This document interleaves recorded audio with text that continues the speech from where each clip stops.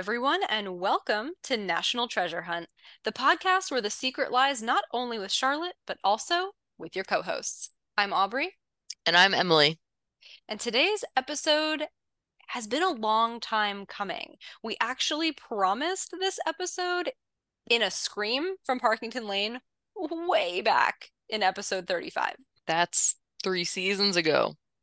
Yeah, so this was long overdue, but we're doing it. We're talking about the movie Red Notice today, of course, in relation to National Treasure. But before we get into all of that, you know how we start every episode here on National Treasure Hunt.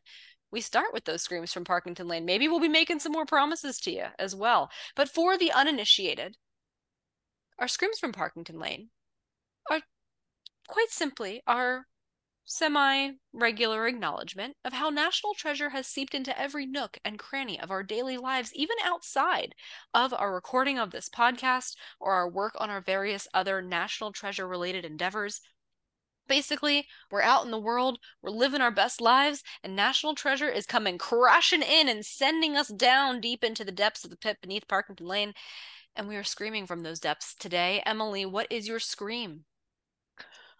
So I actually surprisingly have a few to choose from. I'm really proud of myself. I'm falling at a slower rate, but I am falling. Um, and so I think that the scream that I'm gonna pick actually happened to me this evening. I was driving home from work. And I was on 76, which for people who don't live in Pennsylvania or Philadelphia, there's a lot of traffic there. It's the It was worst. it was raining. There's a lot of traffic, so cars were moving very slowly. So I like to do this thing where I look at people's bumper stickers and whatnot to figure out what kind of people they are. But there was this truck, and it wasn't actually a bumper sticker. It was like on his back window. I'm assuming it was a he. It was on the truck's back window, and it kind of looked like a ladder, the little design, but it had some like letters interspersed in there. And immediately now, all the time, I'm looking for Freemason symbols because it's so much more common than like I ever realized. So I saw this and was like, this dude has a like freaky looking Freemason thing on the back of his car. And then I kind of remember that the Freemason symbol doesn't really like plateau at the top. It like crosses slash like comes to Points. a point. Um, it's still possible to me that it could have been a Freemason symbol, Mm. but it was hard to tell because of the rain. I think it was just a ladder, but then again, why would someone have a sticker of a ladder on their window of their car? So, if I'm translating this scream, Emily, you are seeing Freemason symbols everywhere. You are basically, I'm sorry to report, turning into Benjamin Franklin Gates. Yeah, it's a little concerning. Yeah, you've gone full Riley to Ben. So, full evolution of character here. Okay, enough about me. What's your Well, scream? my scream ironically also happens to be from today, which we've never had this before, I don't think. And I'm abandoning a full list of other prepared screams. We know you have a ton. Okay, so my scream today is, for those of you who are unaware, we record this podcast at night, often to Emily's dismay. And so we have had a whole day ahead of ourselves. This morning I woke up and for some reason, I think I just had a really long to-do list. I've been very stressed out with work, and all morning from 9 a.m. to at least lunchtime, I have had playing in my head the heist, part of the heist sequence from the soundtrack of National Treasure. So like imagine when Riley is like in the metro station and he's like hacking into the video feed of the National Archives, like the dun dun dun dun dun dun. No, not that one. Not that one. Dun dun dun dun dun dun dun dun Okay. dun dun dun dun dun. Over and over. Dun, dun, dun, dun, dun, dun, dun, over and over. I was losing my mind all morning. Can you imagine how proud I was though when Aubrey texted me and told me that she had that stuck in her head because I feel like I'm rubbing off on her. But then she said it was stressing her out more. So then I felt bad, but also I'll take it. Okay, well, with that, I'd be real curious if soundtracks are infiltrating anyone else's lives. If they are, or even if they aren't about that, please tell us your screams. You can find us on social media at Twitter and Instagram at NT Hunt Podcast. You can also find us for your listening ears on Apple Podcasts, Spotify, or wherever you listen to your pods. We have a website now, which is not so much new news anymore, but it is nthuntpodcast.com. And while you're on the website checking out information about our tour, our podcast, where we've visited in the past year or two, go ahead and head on over to the link to tuckerdspress.com where you can order our book, National Treasure Hunt, One Step Short of Crazy. All right. As previewed, today's episode will be comparing and contrasting National Treasure as a franchise. So we're talking movies and Disney Plus series now with a movie called Red Notice. Now, for those who are newer to our show, this is an episode that Emily is going to lead. So, with great trepidation, I am turning things over to her now. Emily, you want to give us a quick rundown of what we're going to do today? Sure. This is gonna be fun. What we do in these episodes is we give, or I attempt to give, a summary of the movie that both Aubrey and I have watched. Um, then we're gonna go through and talk about a few different themes, a few things about the movie, about how they might relate to National Treasure. So we're gonna talk about the characters, one, just to make sure that everybody who hasn't seen the movie is on the same page with us.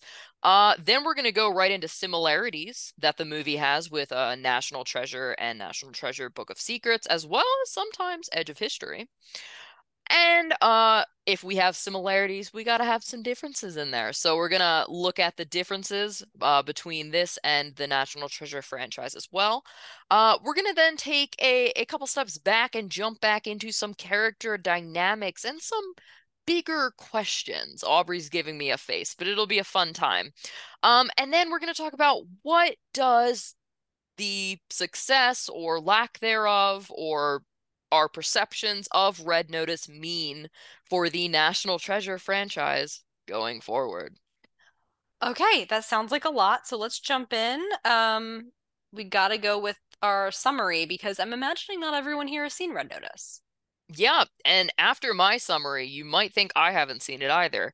So, Red Notice was released on Netflix. That's where you can watch it in 2021. It is rated PG-13 for those of you who are keeping track of that kind of stuff. The main cast includes Ryan Reynolds, Dwayne The Rock Johnson, and Gal Gadot. Uh, there are other people, but they're really not there. We'll get there in a moment. So movie starts out, art heist. There's this egg. There's some legend of Cleopatra's having three of these really ornate eggs. Made of gold. Made of gold, ornate. Yeah, I was covering it. Um, and Ornate is not synonymous with gold. I couldn't remember. Um, and apparently everybody knows where two of them are. The third one has not been found. And we kind of jump into the film, and Ryan Reynolds, who plays the character something Booth. We're just gonna Nolan. call him Booth. Nolan Booth. Nolan Booth, that's a weird name. Um, he's our thief. He is immediately trying to steal one of the three eggs, obviously one of the two that the location is known for, from this nice art museum.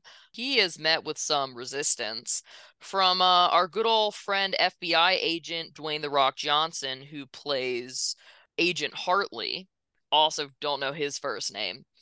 And they have this back and forth. It's real weird. They eventually find out, or they discuss so that the audience knows there's another player that's involved in all of this. She is named, or they are named, the Bishop. It is unclear whether it is a woman or a man, but if you've seen any previews for the movie, you know Gal Gadot is also a main character, so you know it's going to be her. Um, she apparently is in this too. There's this whole thing. Booth and Hartley end up being put in some like foreign jail. A Um Siberian prison. yeah. They're sharing a room, which is just makes her some great comedy, which A, we'll talk about. a jail cell. Jail cell, a room, jail cell. And they decide that they are going to team up with one another purely so they can prevent the bishop from stealing the eggs. Um and so basically it's weird. Um then all of a sudden Gal Gadot pops up like halfway through the movie at this point and starts chatting with the like prison guard, ends up, or the head of the prison ends up getting them released, or getting Hartley and Booth released from the prison. No, That is what happens. no, it's not. It is not. She offers them. She's like, basically, we work together and I Oh give you a yeah. small percentage. They decline, so they have to escape the prison themselves. Oh right. Yeah. They escape. That was, yeah, it was an action scene. I wasn't super paying attention. Other stuff happens. They end up looking for the second egg now. They go to this stupid party. It's this masquerade ball thing, which, it's got to have a masquerade component to everything because you can't see people's faces. Um, and they are trying to steal this second egg, or prevent, honestly, uh, the bishop from, or Gal Gadot from stealing this second egg. They use some cool tricks. They get it. It's going great, and then it's not going so great anymore because Gal Gadot finds them. And is then like, you're gonna take me to the third egg because I have a recording of you, Ryan Reynolds, aka Nolan Booth, saying that you know where the location of the third egg is. So he tells her it's somewhere after being tortured a bit. There's the whole like fake dying thing that happens with some other random character that we don't really need to talk about. Um, and then you find out surprisingly that Booth was lying, and he and Agent Hartley go to where the third egg actually is. Emily, you have to give them more detail than that because we're going to go into, more analysis and they need to know where it's coming from. So, okay, when they go to the actual location of the third egg, it's like in South America. There's a treasure hunt component, yes, but it is kind of in this old bunker with World War II and Hitler associations. It's down in this old like mine shaft basically. And so then the additional conflict here, it's not just between Booth and Hartley versus the Bishop. The whole time Interpol is also after them. And so once they're down in this tunnel cavern thing, suddenly we have to team up with the Bishop to escape Interpol. And they do. They escape, and then something happens that I think you liked very much. I did. Then we find out that Agent Hartley, agent in quotes, Hartley, and the Bishop, Gal Gadot, have been banging the whole time. And have been have just been pulling Booth along, like, so they can find the egg. They've literally been working together to get all three of these eggs. It's a Uh, long con. it's a long con. They're in love. I was excited because love. Um, It was yeah, a great twist. It really it was. was. I did not see it coming, personally. But yeah, I thought it was very, very good twist. And then they leave.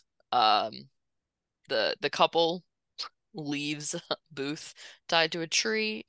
You get sad because you think that's how it's gonna end. And then it doesn't end that way. They end up all together again, and they seem as though they're gonna go on another adventure. And we'll get to that, I am assuming, by the end of this episode. We will.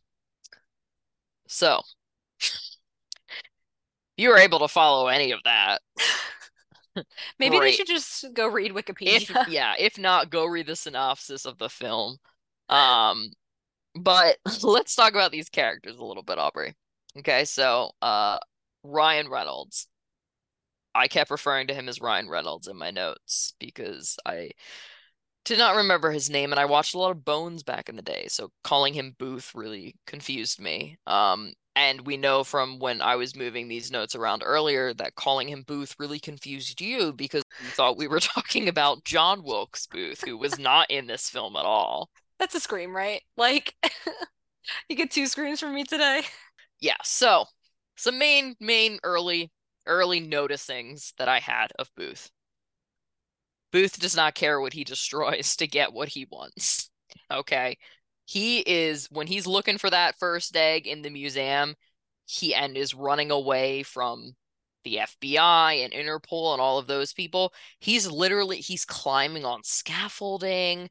He's like pulling things down around him. He's throwing things. It is not it's not a good look. It's very Ian destructive vibes, which I did not appreciate.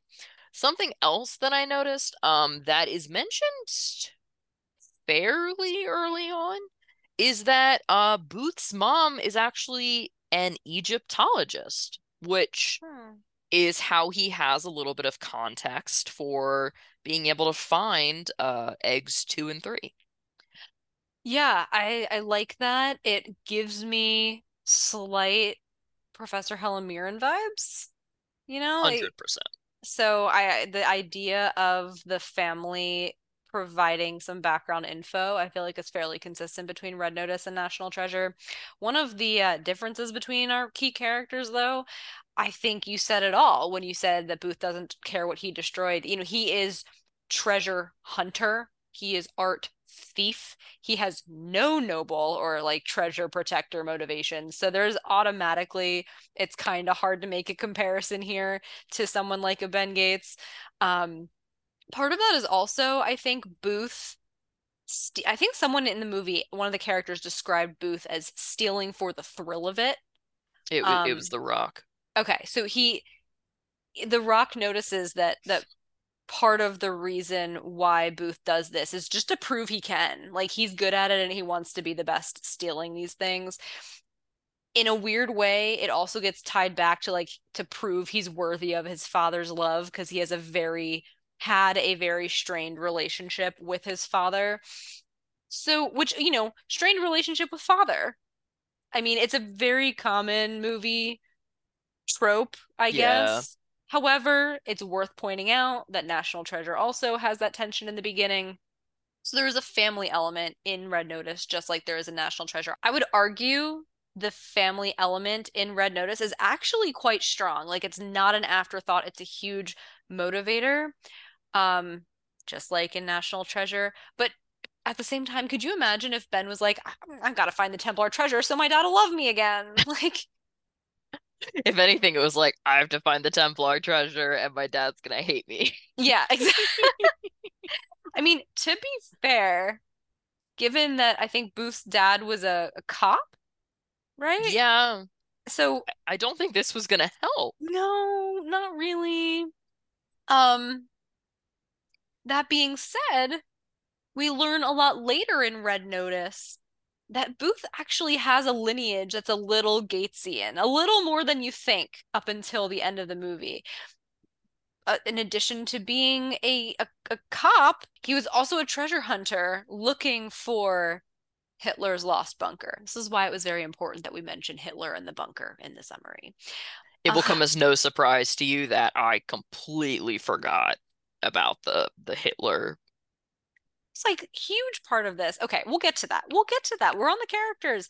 I thought it was ironic because we get a very Gatesian. We even get like an edge of history dynamic here where Booth as a character is like, yeah, I wanted nothing to do with his stupid treasure hunt. Like, and then he gets kind of sucked into it here. Booth was ultimately a treasure skeptic because he didn't get along with his dad. It's kind of like it's closer to Edge of History. It's closer to the Gates family prequel books. Oh, yeah. Whereas National Treasure, the movies kind of flip it around. It's the dad that's skeptical and the son that's not. Mm-hmm. But, ultimately the dynamic is really all the same. It's just who's feeling what. Yeah. I think what we're starting to learn is that in heist slash treasure hunt related movies, families are seem to be very important. They're important and there seems to be some consistent dynamics here. Like family must be a source of tension when it comes to treasure hunting. Yeah. So let's move on to The Rock, Okay. who played Agent something Hartley. I honestly just kept referring to him as The Rock. Um, Helpful. yeah. So in the I what's funny here, one of the first things I noticed is before the big twist, right, about The Rock working with Gal Gadot the whole time, the FBI, Agent Hartley, is portrayed as the good guy. Maybe because National Treasure is so ingrained in me, this felt like such a foreign concept. Like the idea of FBI being the good guy. Oh yeah, no, I definitely one of my notes was, "Oh hey, the good guy works for the FBI," which like when we think about it is how it should be. I Right. just in like in if we're thinking just in terms of like normal things, you would like to believe that the good guys work for the FBI. Yeah, I didn't know if I don't know if National Treasure has ruined me to think that the treasure hunter is the good guy and the pursuer, even if that's law enforcement, is the bad guy. Is that normal? Or is the F like, am I crazy? What's going on here? No, no, I think we're so wrapped up in National Treasure that I think it's a common thing. But like when I think about, for example, when I was talking about Bones earlier, if I think about watching Bones, like the main male character, Agent Booth, worked for the FBI and he was the good guy. Mm. And granted, they were dealing with like murderers and stuff like that, which, are definitely the bad guys. And, Ben didn't murder anyone in the National Treasure franchise. But yeah, I think because we're thinking National Treasure all the time, it definitely it was jarring to me as well. Okay, that's really funny that we both felt that. It's even funnier now that we know that in the end, the guy who was portraying FBI also was a bad guy. Like, it's just further emphasizing this point for me. Maybe it's another heist movie thing. Maybe the law enforcement is also always bad. I don't know. I don't. Maybe. So something that I found interesting right away about the Rock, which I guess should have kind of tipped me off to maybe him being not an FBI agent, was that he knew a lot about the treasures. So I'm thinking specifically about the first egg, when when he and Booth and the Interpol lady, they were in the museum looking at the egg. Um, The Rock just saw it and knew that it was fake. Um, because, spoiler alert, Booth had replaced it and taken the real one.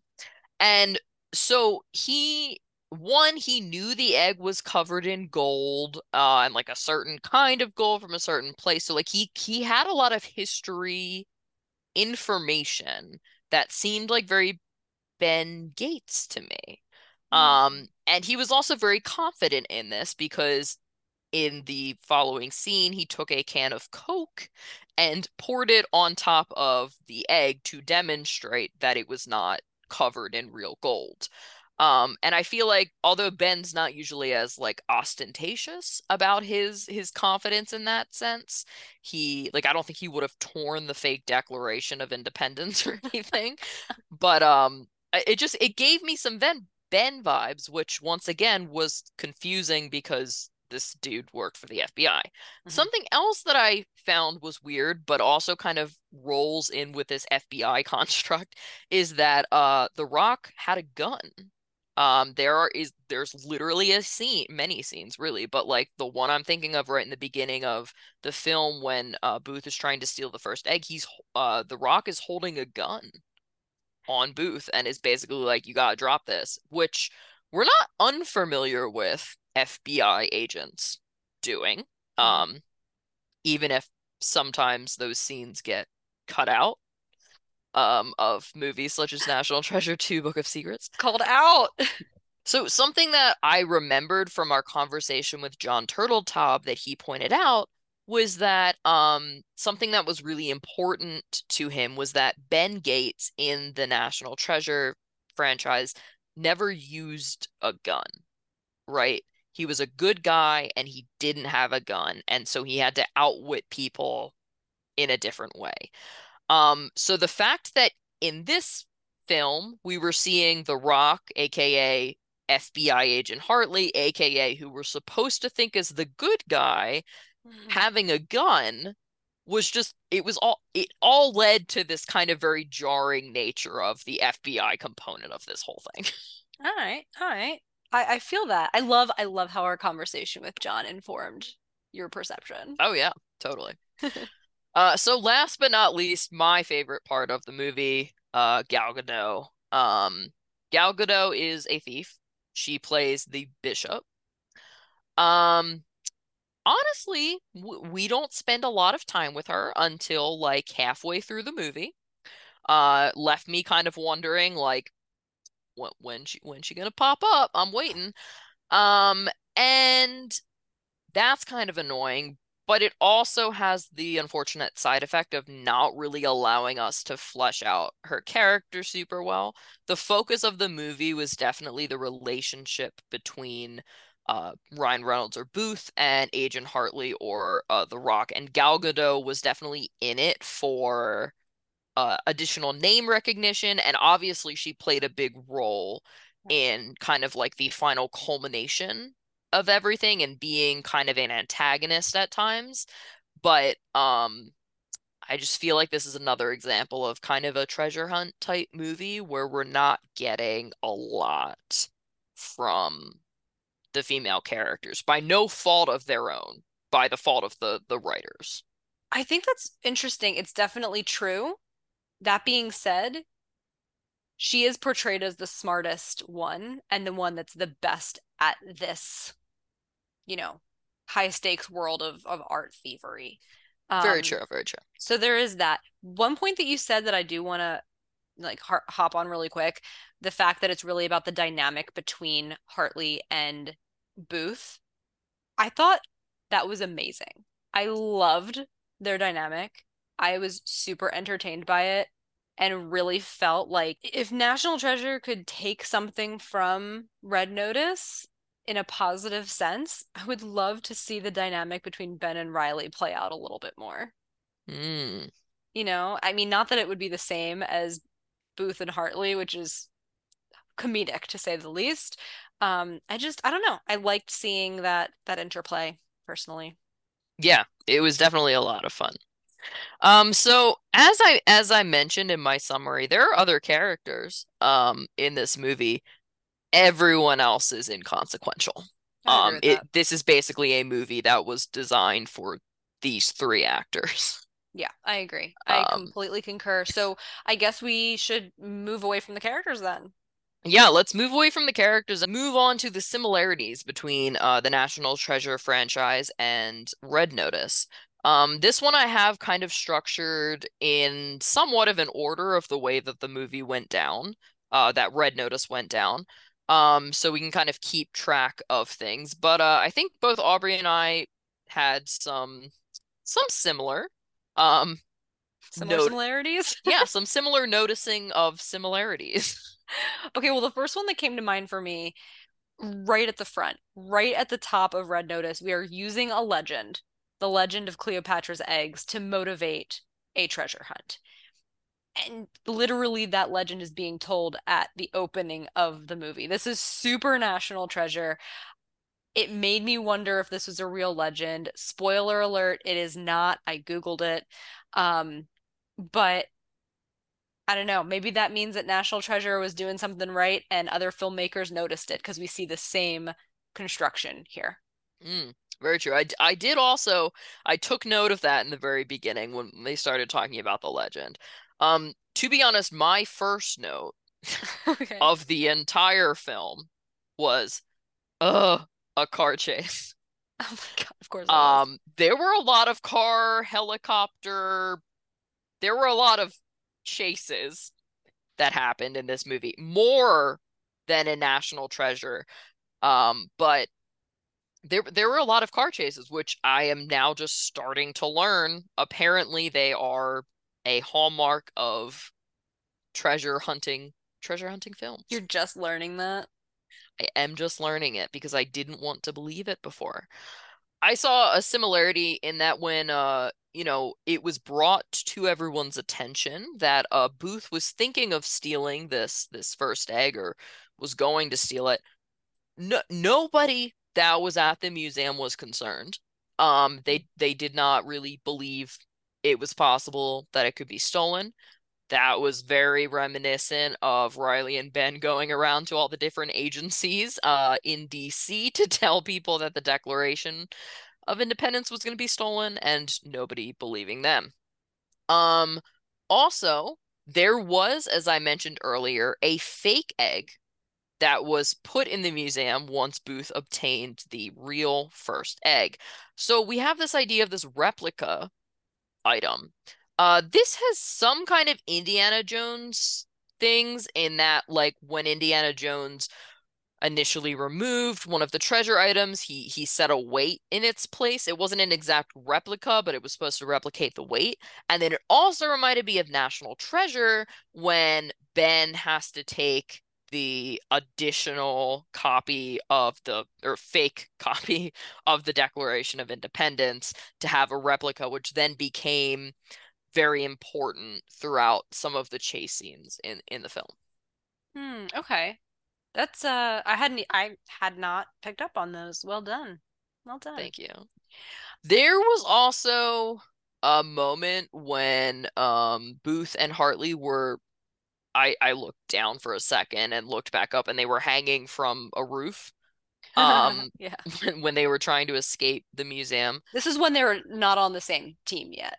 Yes, yes, they were both against each other, but they were trying to they were wrestling kind of over this bag, which gave me very much vibes of Abigail and Ben uh wrestling over the Declaration of Independence or at least the tube containing the Declaration of Independence in National Treasure.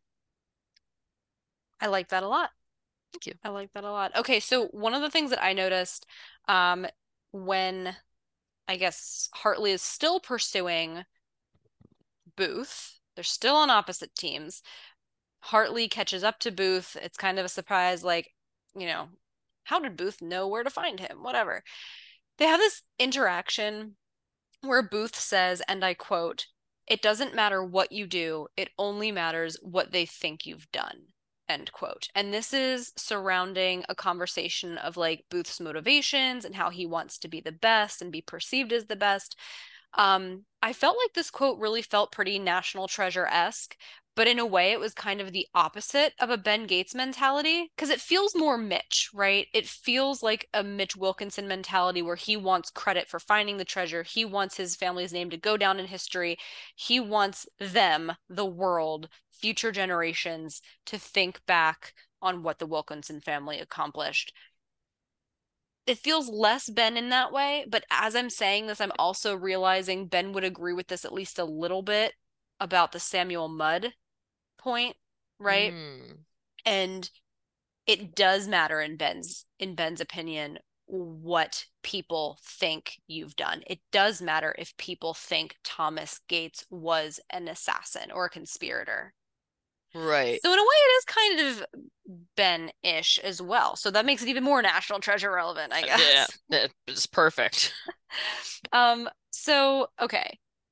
That was a big point for me. Of course, you mentioned how ultimately both men are about to land in prison. They are sharing a jail cell. They have a really deeply sentimental, emotional chat as they're in their bunk beds at night. It gave me a very Ben and Abigail and Urban Outfitter vibes from National Treasure 1. You know what I mean? Hmm. Like you just met this person and now we're deep diving into our personal family histories. I love that. I wish I had watched this, I feel like, with you, because as I was watching this scene, I was just like, oh my gosh, why are they having this conversation? This is so fake and so dumb. And but when you're comparing it to the Ben and Abigail conversation, I'm just like, oh yeah, like that is very it's very similar. I think something that helped me with the Ben and Abigail was that there was clear romantic tension Sure. there, and it also just felt a little more sincere. I think because both Ben and Abigail themselves were just a little more earnest and sincere characters than Totally. these two guys in Red Notice. Booth specifically, you never know when he's joking, and that's part of his like character trait. It's part of his allure in a I way. know what Is it's like to live with someone like that. not me, is it? Live with. You lived with me for three Oh years. no, no. Jo I never know when Josh is joking. Oh, that seems like a tough situation to live in, but who am I to judge? Um yes, so that being said, eventually like we said they get out of the prison and then there's a heist. Oh my gosh, it's a heist. I got so excited.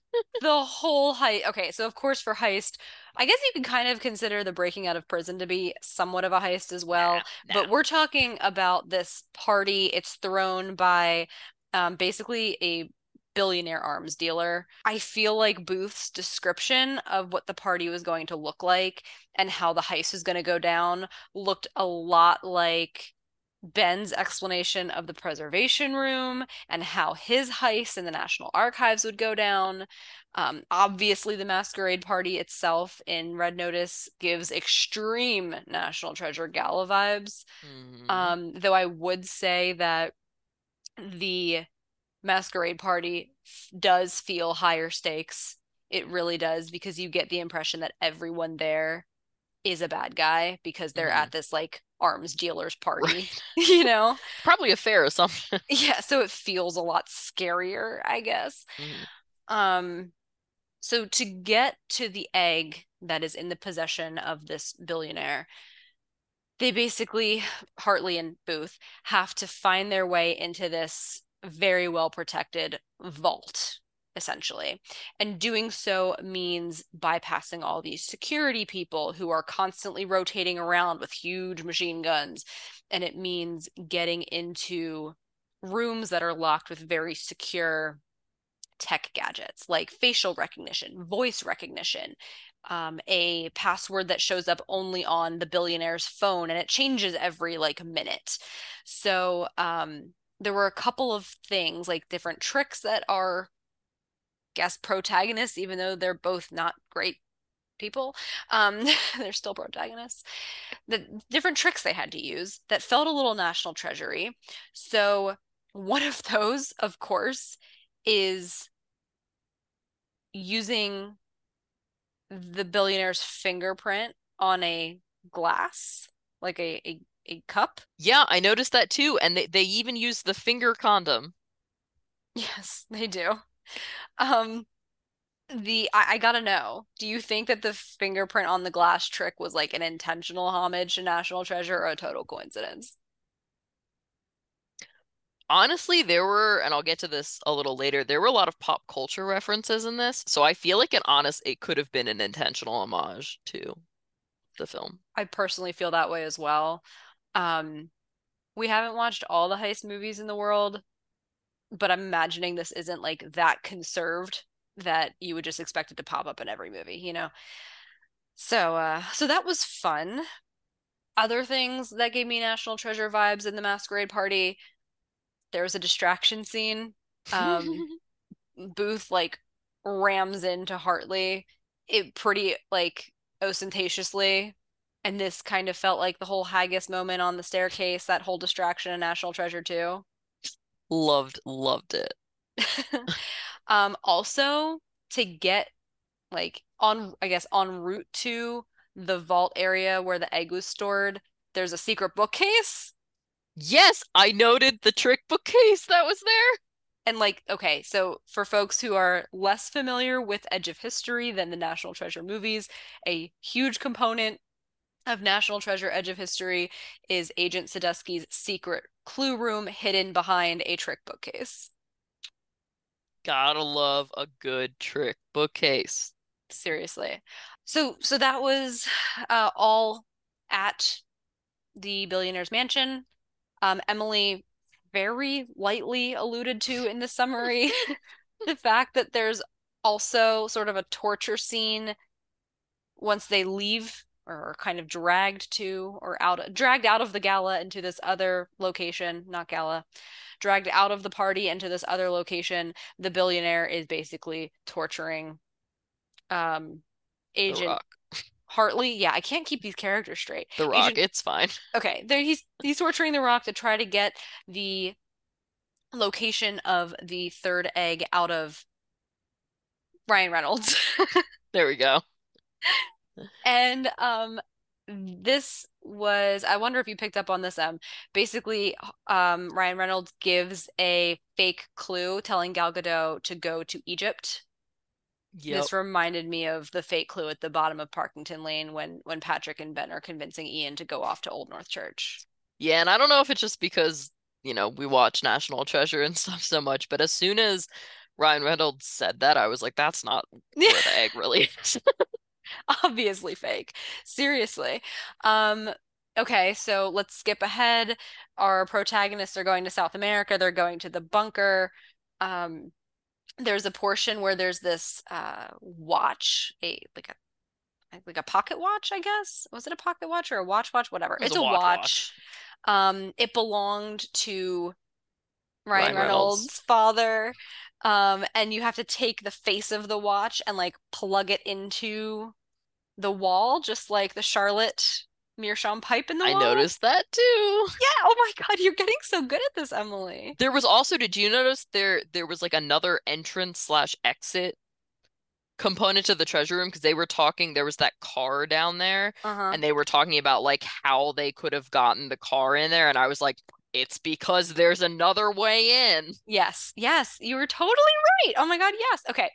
Let's see. Of course, it is after the whole bunker scene that we get the reveal that The Rock was playing Ryan Reynolds the whole time. And I found really funny. I don't know if you thought about this at all. Basically, The Rock's motivation that he was giving to Ryan Reynolds for working with him throughout the whole movie was I've got to clear my name. Everyone thinks I'm in on this. I have to clear my name to get in back good with my FBI employer, right? Mhm. So ultimately, that motivation of The Rock was fake the whole time. And Mm. The Rock specifically said, "Oh, I thought you, Booth, Ryan Reynolds, I thought you would have seen through that motivation." And I was like, wow, you're kind of poking fun at the whole clearing my name motivation, which is a huge motivation for Ben clearing the name of his ancestors in National Treasure too. Did you think about that at all? I didn't think about that at all actually, but I do see what you mean now. Yeah, so I don't know. Um, of course, we there's a scene near the end. It has to do with the three eggs coming together. There's a celebrity musical guest. So like Randy Travis, National Treasure 2, Ed Sheeran, Red Notice. That was hilarious. I love that part. And then the last thing I have for similarities was a note that I had made in my phone while watching the movie.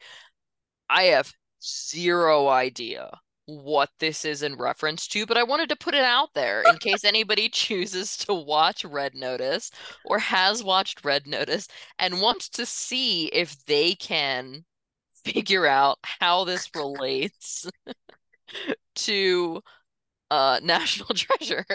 My note verbatim is written fake leaf like National Treasure. Who knows? Anyway, let's move on to the differences.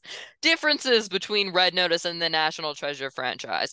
This one will go a little faster because we're not going to be pulling in quite as much, but just to, kind of start us off, like I said, there are a lot of pop culture references in Red Notice. Now, this is something that I think we've seen more of in Edge of History, than we did in the National Treasure films themselves. So, that being said, a lot of these were references to kind of other treasure hunt movies. We already pointed one out, one potential one earlier with the finger condom glass trick.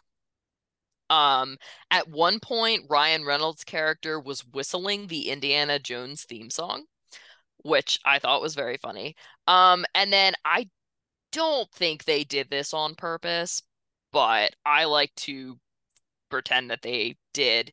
All of these characters have played superheroes. Actually, they've all played superheroes in the DC franchise, and then Ryan Reynolds has also played a superhero in the Marvel franchise. Is Um, that kosher? yeah, sometimes people do it. Also, Green Lantern is what Ryan Reynolds played. That's how he met his wife, actually. But Oh. Green Lantern in the DC did not go over well, so we just pretend that it didn't. Yeah, I've never seen any superhero movies, as you know, Emily, but Green Lantern is objectively my least favorite based on having never seen any of the movies because the Green Lantern ride at Six Flags Great Adventure in New Jersey is the absolute worst ride I've ever been on in my entire life. Well, the movie followed suit apparently.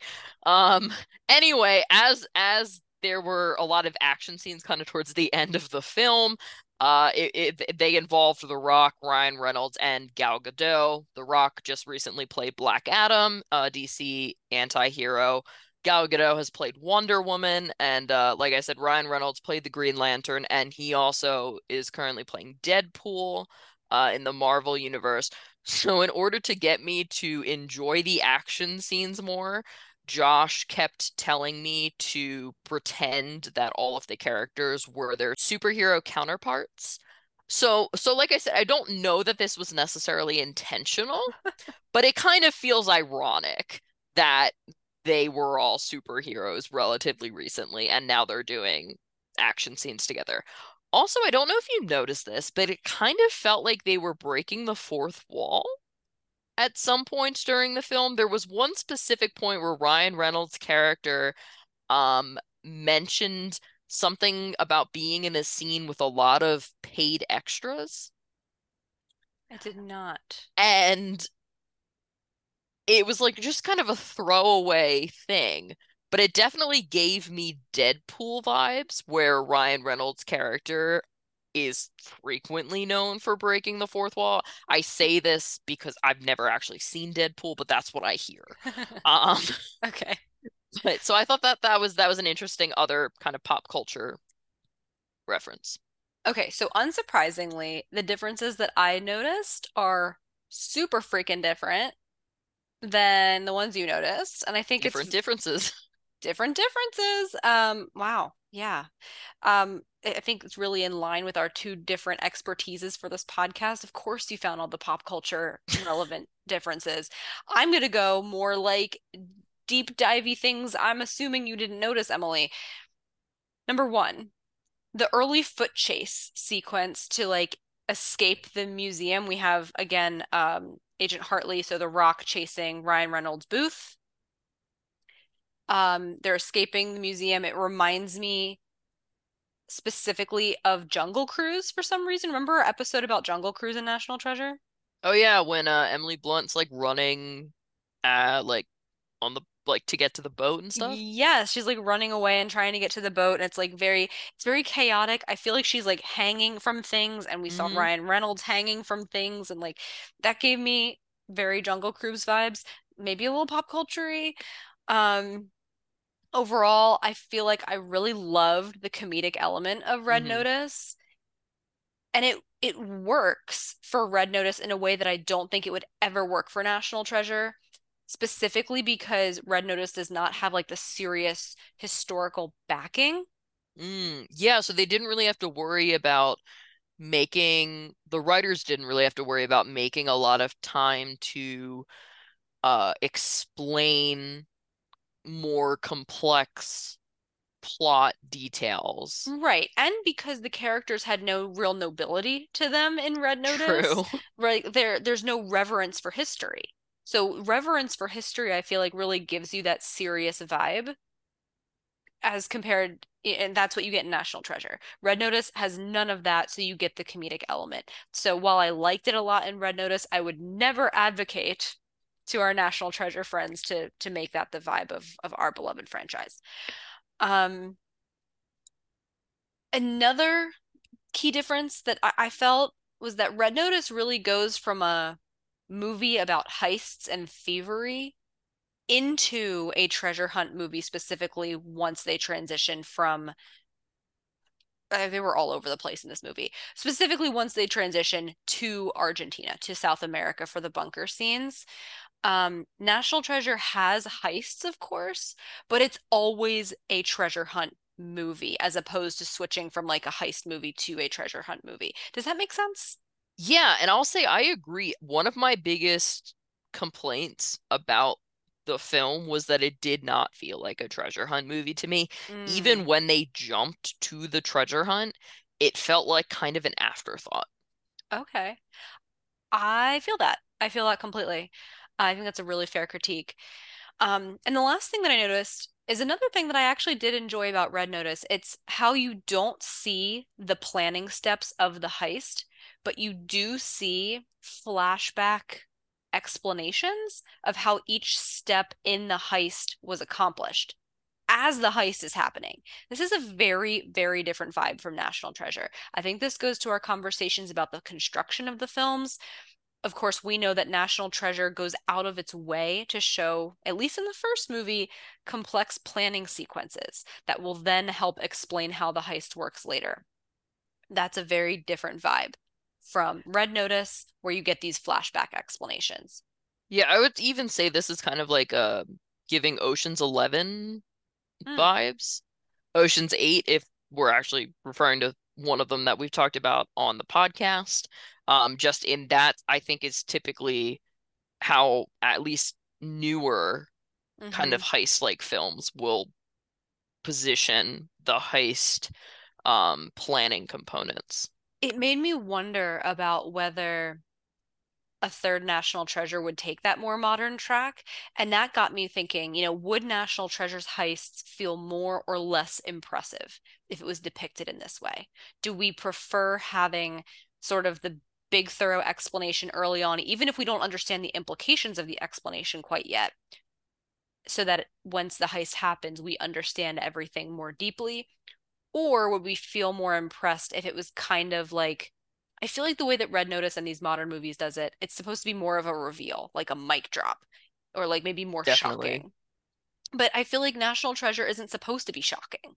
Right. Yeah, no, it's supposed to be like, well, yeah, because you're supposed to be Riley. You're supposed to be along for And it's the supposed, ride of what's happening, and there is no character that's kind of bringing you along that's a good for the point. ride in Red Notice. That's a good point. So if you're Riley, you are involved in planning the heist and you're seeing how it's happening and seeing it all come together. If you're in Red Notice, you are just watching as the as the viewer that has no additional information. You are not in the moment. You are completely an observer. I like that a lot, actually, that comparison.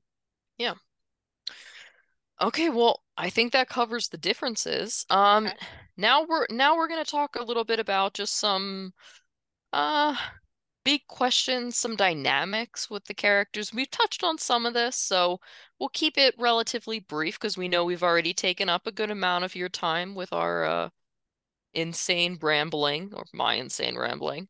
So are these all questions that I've written? Yeah. Okay. Should Yeah. I present them and we can decide which ones we want to discuss, if any? Yeah. I like that idea. Yeah. Let's do that. Read the question, and then we'll be like, we'll leave it Okay. be, or we'll be like, yeah, let's answer it. And then any that we don't talk about in the episode, if any of our listeners want to hear thoughts on them, they can find us on social media and ask. Okay, great. My first question has everything to do with the structure. We've touched on this a little bit. The protagonist good guy being Hartley and the protagonist bad guy being Booth versus the antagonist bad guy being Bishop. Is that the structure that we're going with? Of course, up until the big twist, right? Is that even the right interpretation? I feel like it's hard to tell. And I think maybe that's the point. It's the point to have you questioning everyone's motives. Like, is everyone just a bad guy? Okay, so I will say this was my favorite of them, so I did definitely want to discuss this. Okay. Um, I love this take. I, it as so often happens, was unable to really identify why I was not a hugely buying into Red Notice. Okay. And I think a lot of it comes down to the fact that I was not sure who I was rooting for. Mm. And I wasn't sure that I felt a connection with any character well enough to root for them. And kind of like you were saying, was this intentional? So, you know, Booth was very quick to share the story about his father and why he is motivated to, you know, hunt these treasures, steal these things. Um, and then Hartley was also fairly quick to give that information, right, as we talked about a little earlier in the episode. And although Booth's wasn't like false necessarily, we do learn that Hartley's story was completely made up. And to be honest, both of them felt somewhat hollow to me. Hmm. Their stories of how they were, like, why they were doing what they were doing. So there was no real buy-in for me Hmm. to them as characters and like motivating why they were doing these things. I almost feel like it would have been better for me if they hadn't tried to explain Hmm. why Ryan Reynolds was trying to steal these things and rather just have him be that.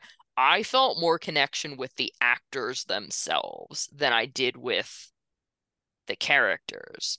And so there was definitely what you're bringing up here, this aspect of this just confusion about who I was supposed to be rooting for and why I was supposed to be rooting for them. And in National Treasure, you just you kind of just know. Yeah. I think a lot of that comes from our discussion of ethics and the motivations of our characters in National Treasure being very crystal clear. And it's hard to mistake who's the good guy and who's the bad guy. One of the things about Red Notice is all of the characters are extremely unlikable. I think. True. I mean, Ryan Reynolds is hilarious. Let's be honest. He is absolutely Oh, hilarious, but like yes. his character is very unlikable beyond that point. He does that well He really in does. movies. But what I wanted to get at here is we've talked about these three characters. Even the characters we haven't gone into in any detail are also all very unlikable. True. Think about the Interpol lady. Very unlikable, super antagonistic, super like chip on her shoulder. It's not a pleasant character. Of course, the billionaire arms dealer, he's the probably the other person with quote unquote the most screen time, super unlikable. Yeah, this is almost reminding me a little bit of The Great Gatsby, in the sense that all of those characters were also designed to be fairly unlikable. Mm-hmm. Even, the protagonist was supposed to be unlikable, and we know, or at least we interpret in the case of F. Scott Fitzgerald with The Great Gatsby, that that was intentional to make it that way, and that that was supposed to be kind of pointing out something about society, which is now making me wonder, like, does that mean that we're supposed to be getting something deeper from Red Hmm. Notice, that this is supposed to be pointing out some kind of societal construct or something, or are we doing just what we're known to do and overthinking this a lot. I'm inclined to say almost definitely the latter, but if we can think of a deeper meaning for Red Notice, we'll get back to everyone on social media. Definitely. Okay, my next ones are more observations, and I would just like your quick reaction. Maybe Okay. like if you thought about this or if you agree or disagree. This whole movie, all of Red Notice, is what you would get if Ben and Ian worked together the whole time in National Treasure. Yes, and I would like to see that movie National Treasure 3? Hmm? or Hmm? prequel. Or there you go. Alt Oh, universe. dang. Alt universe. We've never even talked about a National Treasure prequel before. We should do that as an episode. What could a National Treasure prequel look like? I'm literally writing that down right now. Okay, next observation, reaction, please. I feel like the Ben Gates slash Nicolas Cage is as serious and as earnest as Nolan Booth slash Ryan Reynolds is funny. Like it's their defining characteristic that makes their character work. Yes, although I will argue that to me it almost didn't make Ryan Reynolds' character work because all he was funny. He has really good heist plans, though. He does, but to me, and I hate to say this, and people are going to take it out of context, to me, it is like if you were to make Riley in National Treasure 1 the main character. Like, he is there to be funny. He is there to be the audience stand-in. He is not there to be the one that is like doing most of the things. So let me ask you this. Let's picture National Treasure as if it were Red Notice. In this case, I'm gonna do it a little differently than you. Ben Gates is funny. Riley is serious and dry. Would that work? It'd be No, so different. I don't think it would It'd be such a different movie. because the funniness I feel like takes away from the earnestness in a way. You're probably right. Because I feel like in order to be earnest, you have to be vulnerable. And in order to be vulnerable, typically you're not trying to be funny. You're trying to be sincere. You're trying to tap into that Mm, deeper part of yourself. So I feel like that would almost remove the thing that makes Ben Ben. I like it. Okay. I have my next one's a question again. Alrighty, Okay. we're keeping you on your toes. Is like Hartley and Booth working with the bishop against Interpol in the bunker at the end?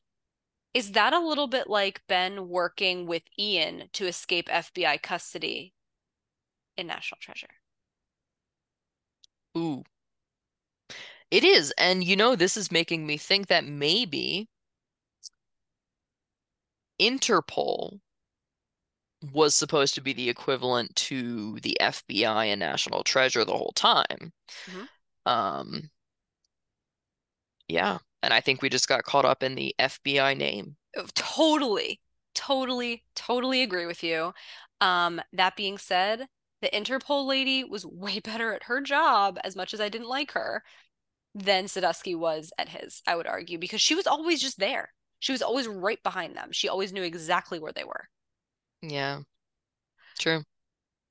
Okay, next one's an observation. When Hartley starts shooting at Interpol in the bunker, and Booth like points it out, like, "Hey, aren't they on your team?" Like, blah blah. That's when I knew that Hartley wasn't really FBI. I had no idea. So, for listeners, I did text Aubrey relatively early on in the movie. I think it was during the masquerade party.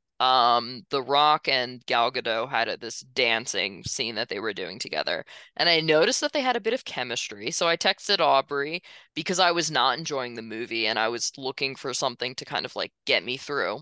And I asked if The Rock and Gal Gadot were gonna kiss in the movie, because I'd seen some chemistry there.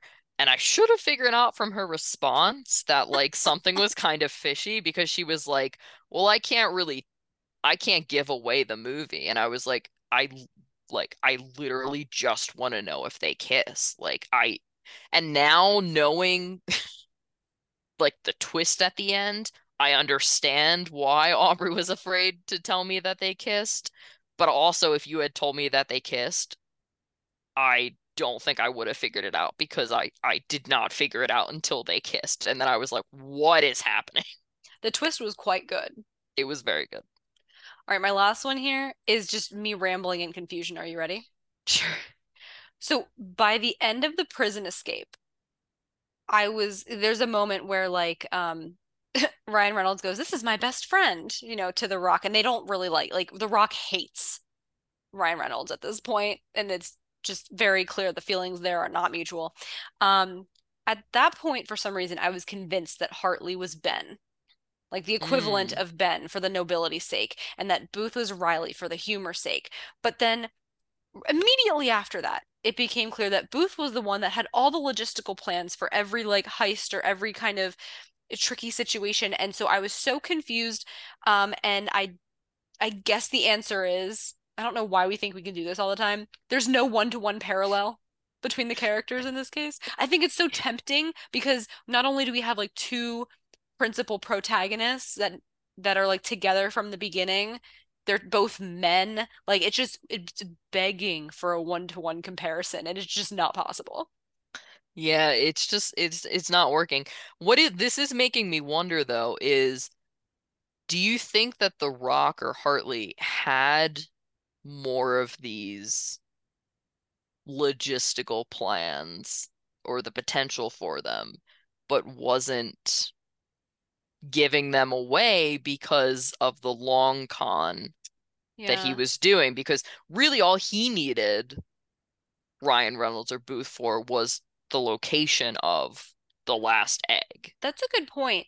I don't think we can answer that question because it was never clear. It was never made clear to us in the kind of treasure hunting art thievery, it's not treasure, like more art thievery duo that was the Bishop and Agent Hartley. It was never really made clear what Hartley's role was in that duo. True. Like we get the impression that Bishop at least can devise some pretty intense plans and like figure out how to do this stuff. It's unclear what role Hartley typically plays, so I don't know if he would have had the plans himself if Ryan Reynolds had not been there. Hmm, interesting. But maybe he would Well, have. I don't know. yeah. Well, thank you for those thoughts and questions, Aubrey.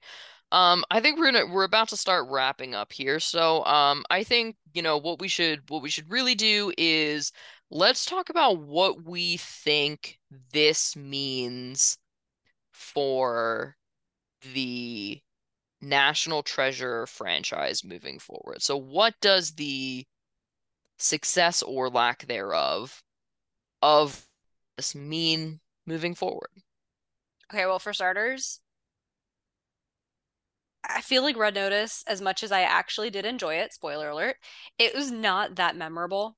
I actually did see it right after it came out. What did you say, in 2021? And I Mhm. completely forgot every single thing about it. So I like had to rewatch with full attention again for this episode. So I don't Nice. know that that says very good things in general.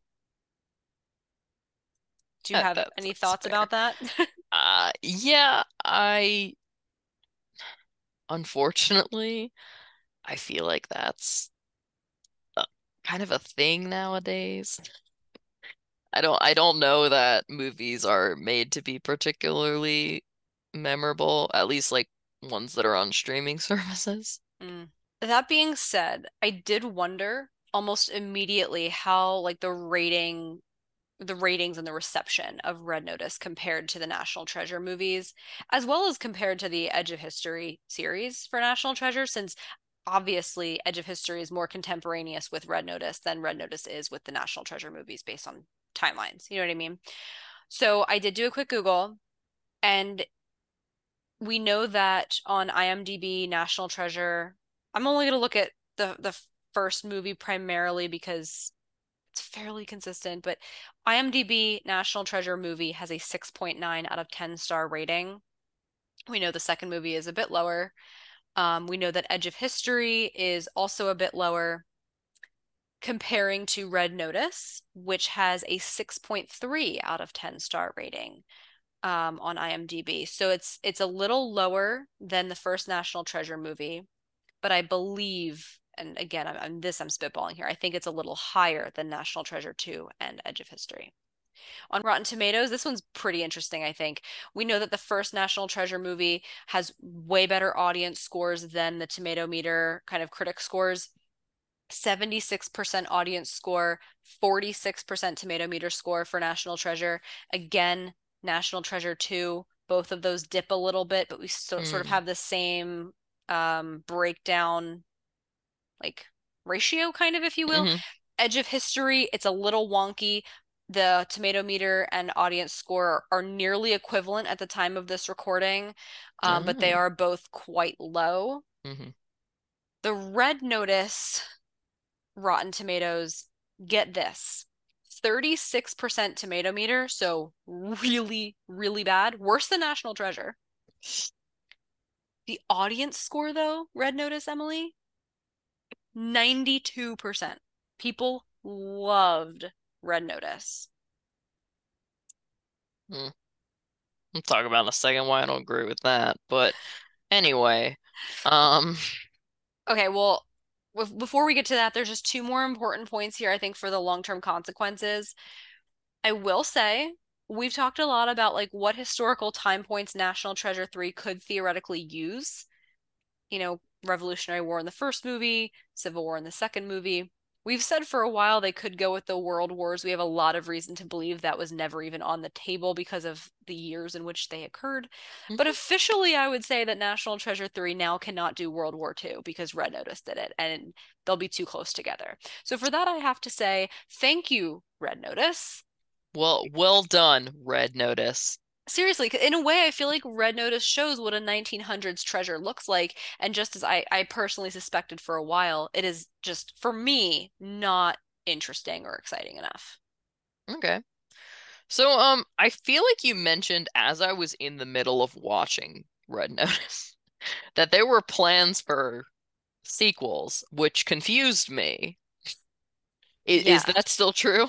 Well, now that I told you the audience score on Rotten Tomatoes for Red Notice, does this make more sense?